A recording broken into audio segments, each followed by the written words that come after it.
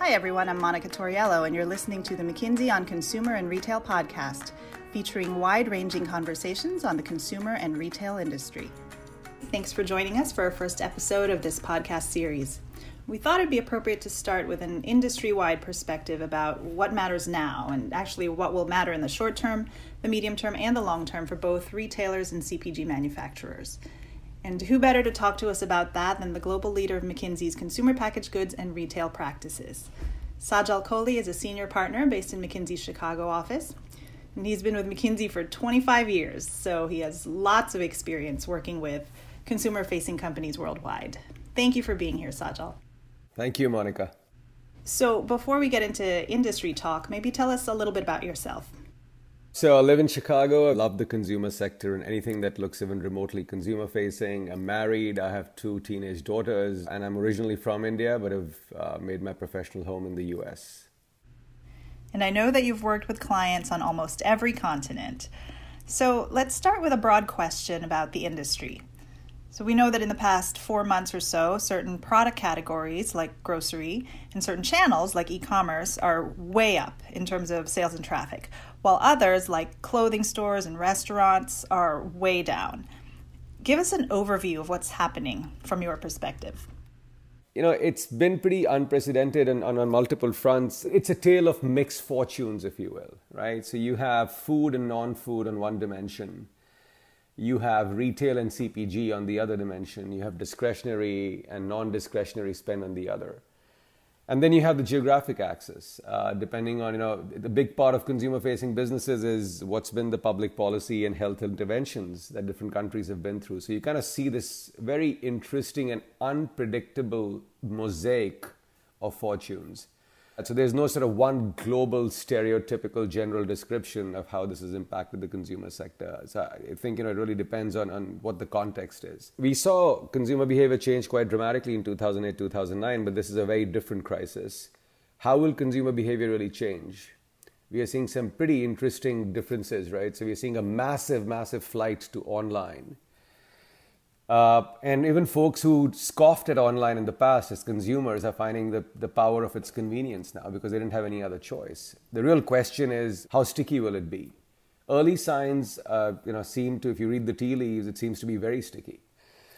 I think the second question is, what's going to be the basis of competition and how will companies actually adapt to this new demand? It's a big deal for CPG companies because suddenly, while DTC or direct to consumer was an important part of your business, it's now at the forefront of how you need to go to market. And if you had underinvested pre-COVID, are you suddenly behind from a competitive standpoint? So I think there's lots of unresolved questions.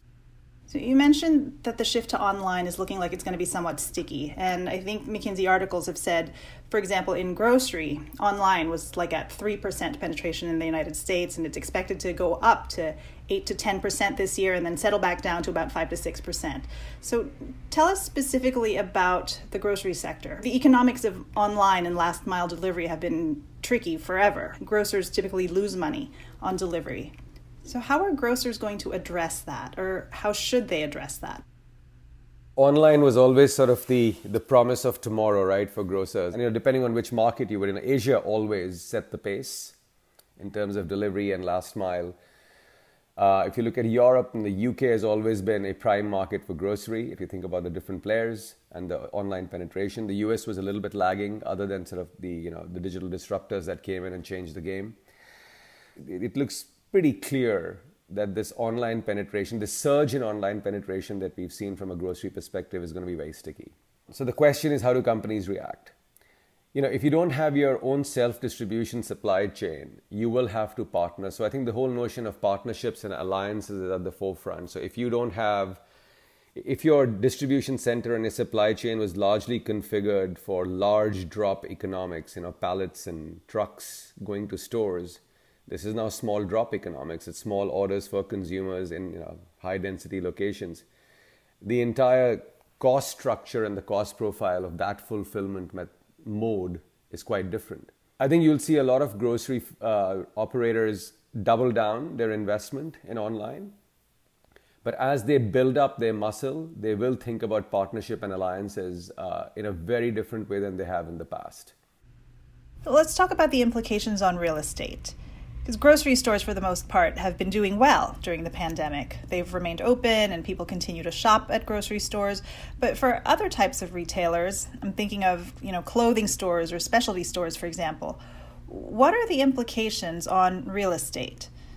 So certain markets, including the US, were already overstored prior to COVID-19. And now the pandemic has brought to the fore questions about the role of the store and what people should do in stores and the contact-free economy and all of that.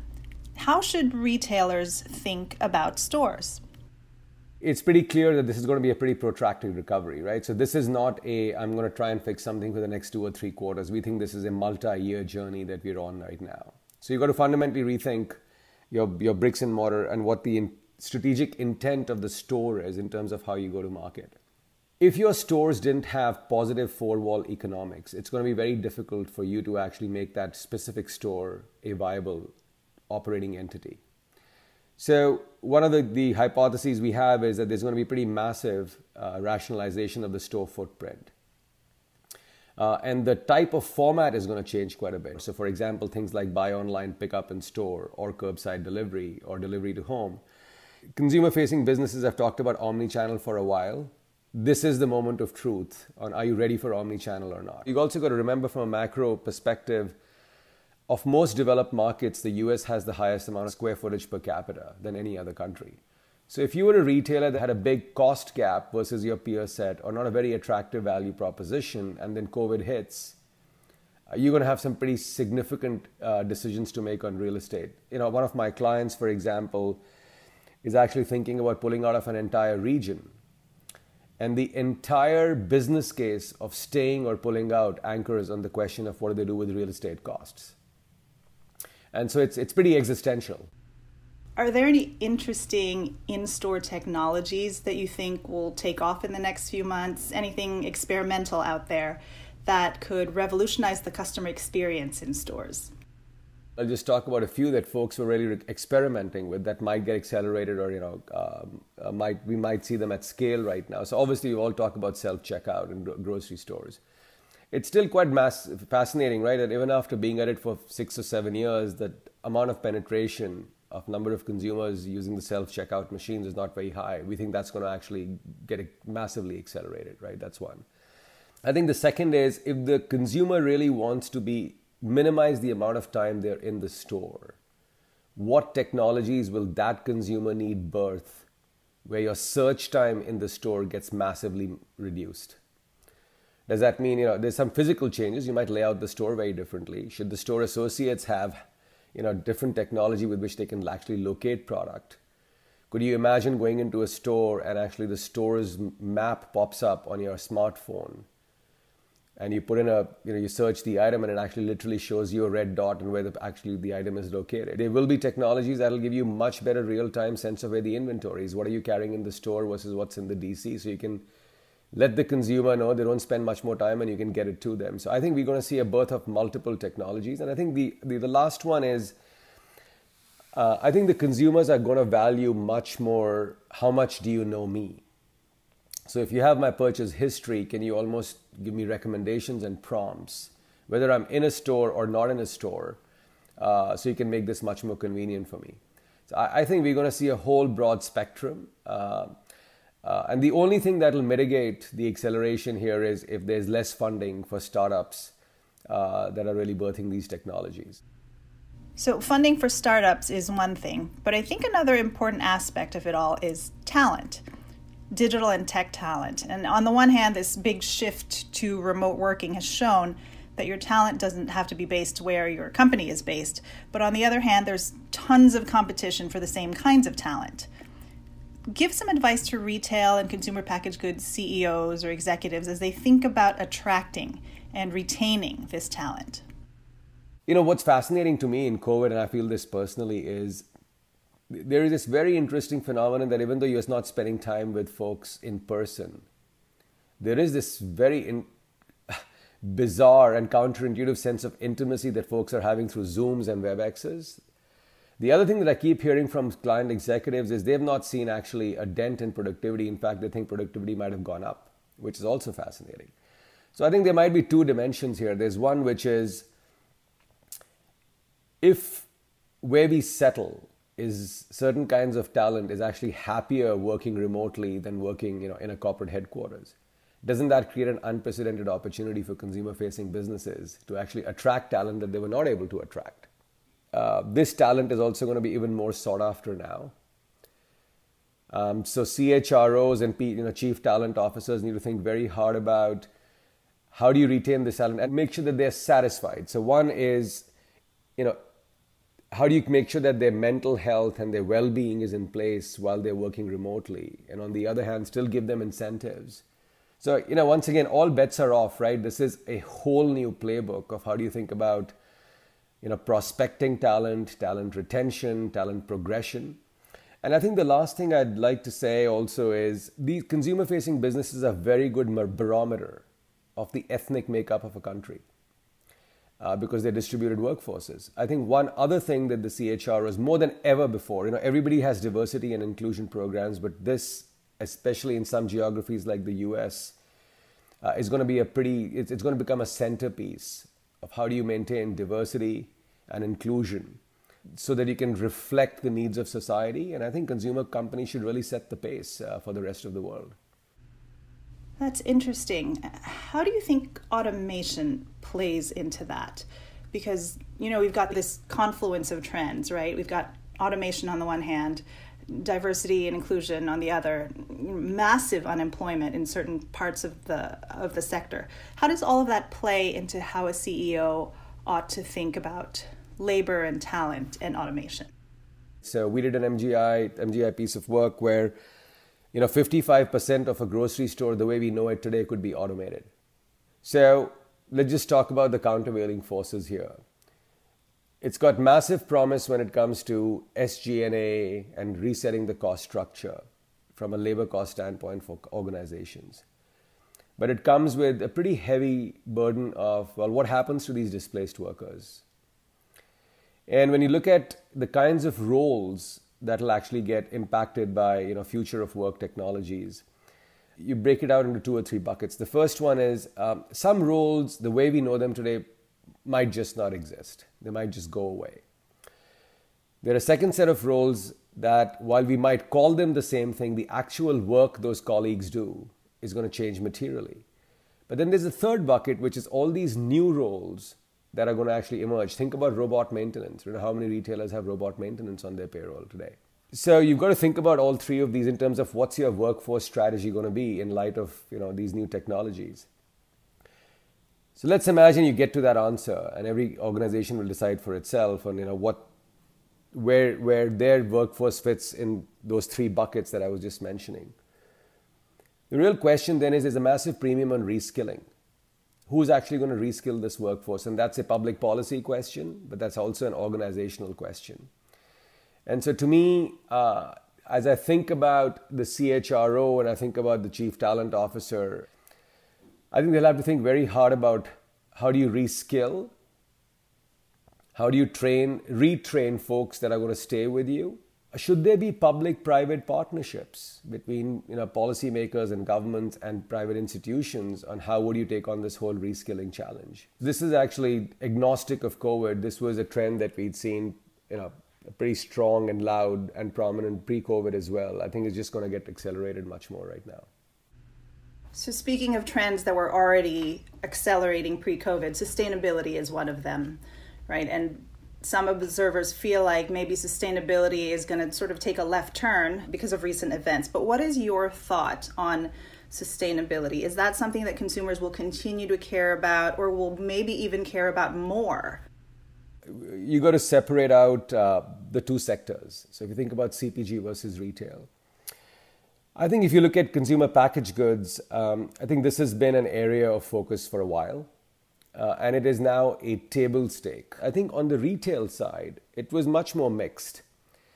There were some retailers, if you think about apparel and discretionary spend, where some companies were really trying to make that their point of differentiation and their value proposition. There were others which were larger retailers, for example, where this was a part of what they wanted to do as a part of the values of the company. So I think there are many different perspectives on this. But I think my sense is, or our sense right now is, it's going to get amped up across both sectors. I think the real question for me is, where will companies actually focus? Which part of sustainability will they actually anchor on? Because I also feel, other than just the societal and climate change impact, in all the places where we've seen traction, it has to connect back to what the business strategy is. I think if it's actually a parallel universe, it doesn't actually really get enough attention in any organization. So I think organizations are going to figure out which part of sustainability they stand for and how are they going to contribute. And I think much of that is driven too by millennials and Gen Z consumers, right? The younger demographic. Talk to us a little bit about that demographic. How should consumer companies think about millennials and Gen Zers?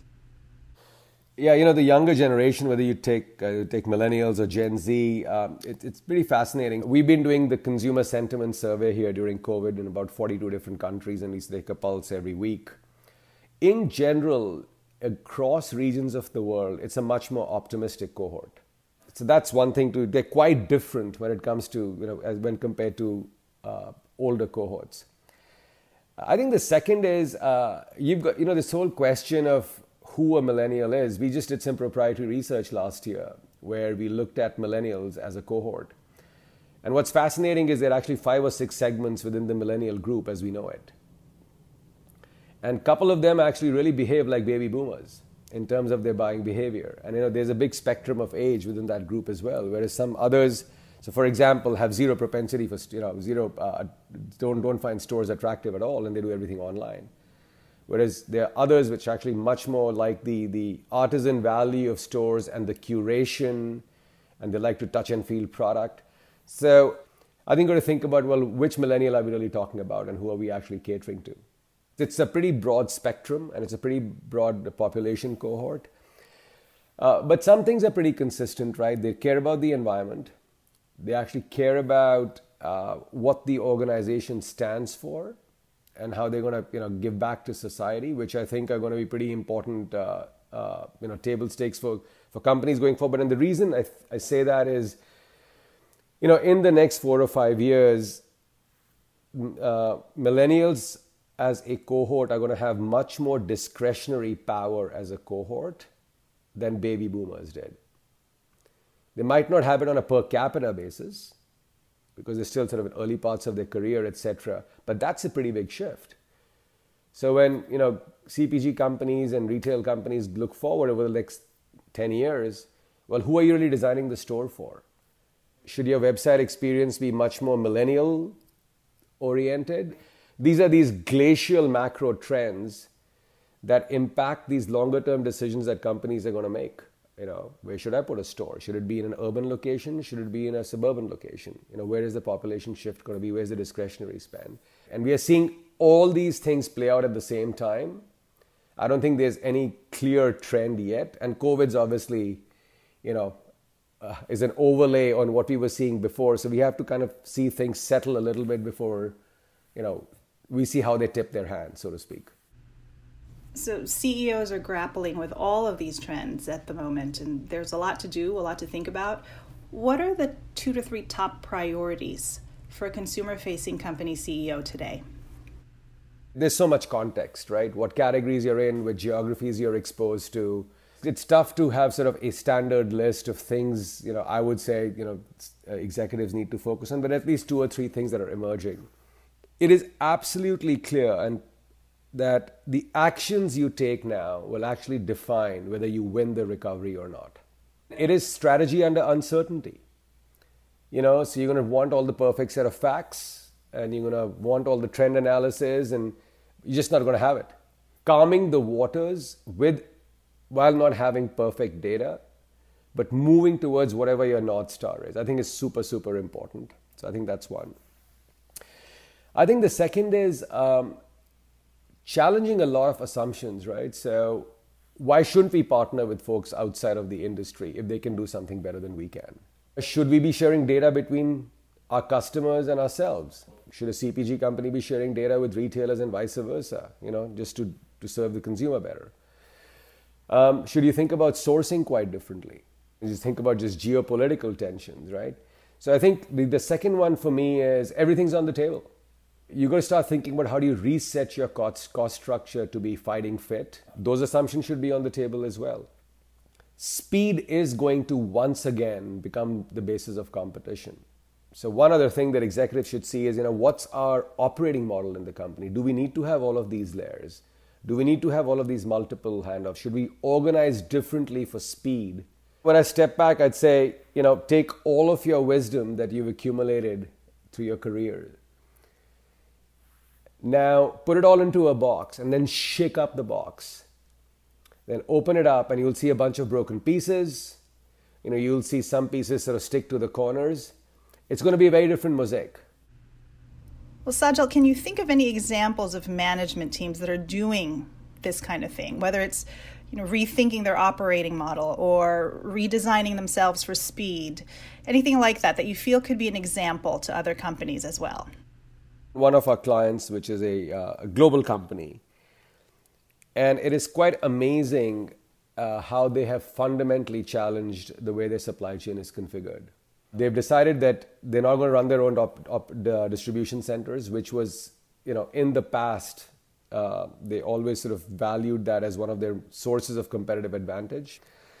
They're fundamentally changing where they source from. So, these are pretty fundamental pivots away from what's driven success of the company. Another one is a retailer who has actually basically decided that they are going to take 4 layers out of their corporate headquarters. Less because of cost, they were actually doing quite well, but they just want to flatten the organization. And they have collapsed 6 or 7 functions into customer-facing functions. So, for example, they have a part of the corporate center that just says, this is the millennial organization. And all they do from a marketing perspective, from an assortment perspective, from a branding perspective, that's the millennial crowd. And that's all they obsess about. So, this is a lot like how digital disruptors are organized. So it's, they've used the crisis to actually reinvent themselves, which is another example. A fascinating example is a food retailer who actually went dark. And I don't mean that in any ominous way, but they just went dark because they're on a pace to move 40 or 50% of their bricks and mortar operation and turn it into dark stores. And so basically they've said, hey, I'm going to not have to have 10, 15% online penetration. I anticipate 50, 60% online penetration, how I'll compete going forward. So I'm going to repurpose my bricks and mortar as dark kitchens or as dark stores and make them fulfillment centers. They're not for a consumer, but it's going to be like a delivery center, which by itself is not surprising, but the pace at which they are doing it is quite amazing. So you could imagine they will look dramatically different versus their peer set in 3 or 4 years if they, move at this pace. Those are great examples. So maybe as we wrap up this podcast, just give our listeners one parting thought. What's the one thing you would tell a CEO to keep in mind as they navigate the consumer industry's next normal? The amount of acceleration we've seen on several parts of consumer-facing businesses, whether it's online penetration, etc., we've actually covered decades in 4 months. And that should be the new heuristic for pace of change. And I think you've got to come to terms with that reality, because that means that your entire time horizon of how you made decisions, etc., is going to materially change with imperfect data in times of uncertainty. So what does that really mean? That means high tolerance for ambiguity. That means a ton of grit. But I think it also means what a CEO does really well, which is, bring calm to the troops and bring them along. There's going to be a massive, massive premium on how do you bring folks along on the journey. It's very sort of visceral, it's very existential, it's very human, but I think that's going to make a big difference. Very human indeed. I think we'll end on that note. Thanks again for talking to us today, Sajal. And to our listeners, thanks for sticking around. Till next time, this is Monica Torriello.